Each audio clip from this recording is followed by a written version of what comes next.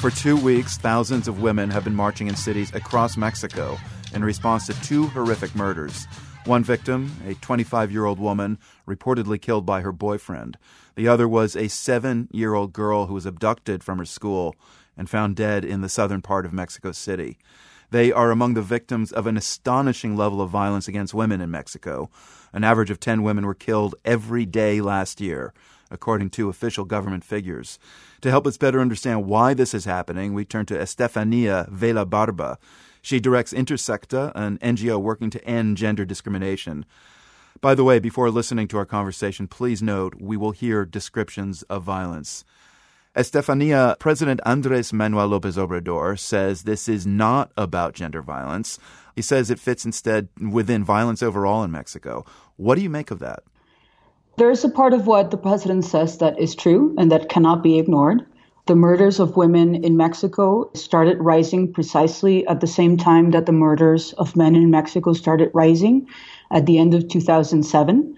And it is precisely when the so-called war on drugs began.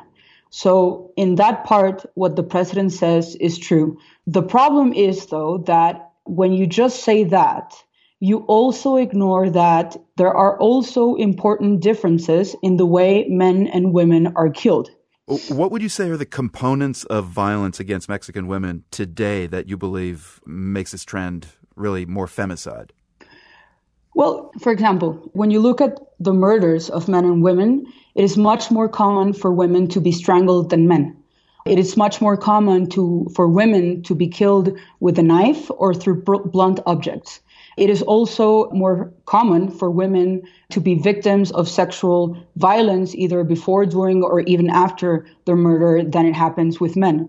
It is also more common for women to be killed in the home, and it is more common for the women to be killed by their intimate partner. And I think the cases that have been mediatized in the last few months are an example of this. There is the case of Ingrid by her partner, who months before her killing had denounced the violence to authorities, but authorities did not do enough to help her get out of that relationship. And the result was this man killed her and tortured her. And we saw it again this past week with a 7-year-old girl who was abducted, raped, and then killed and left in a trash bag. So it's not that the broader context of violence is not a fact to take into account, but these gender signifiers are also important for us to see them. We need to take everything into account and design policies that are able to give women both a way out and give women the possibility of not living this violence in any way.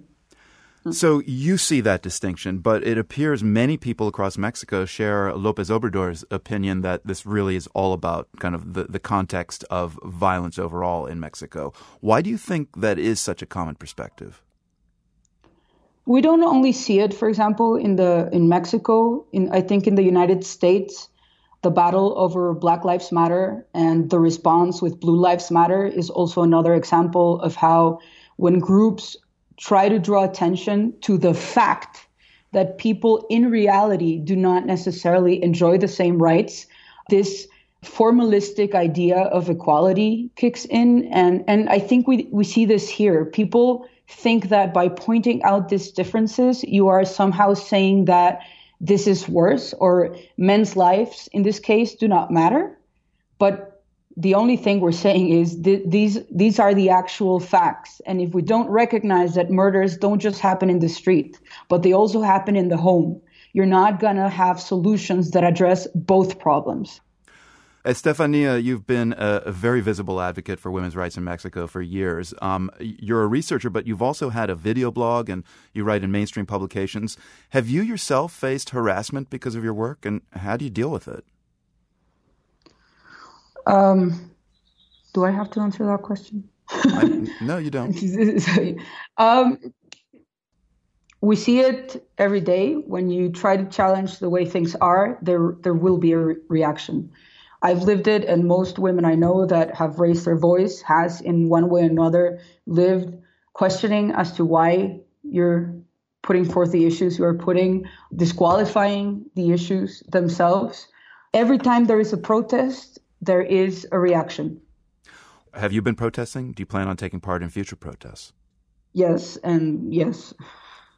There are protests planned. As you know, the 8th of March is coming up, and the 8th of March is the International Day for Women's Rights.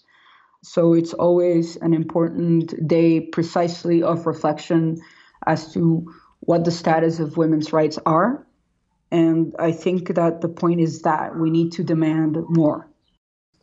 Estefania Vela-Barba in Mexico City. She directs Intersecta, an NGO dedicated to ending gender discrimination. Estefania, thanks for being with us. Thank you so much.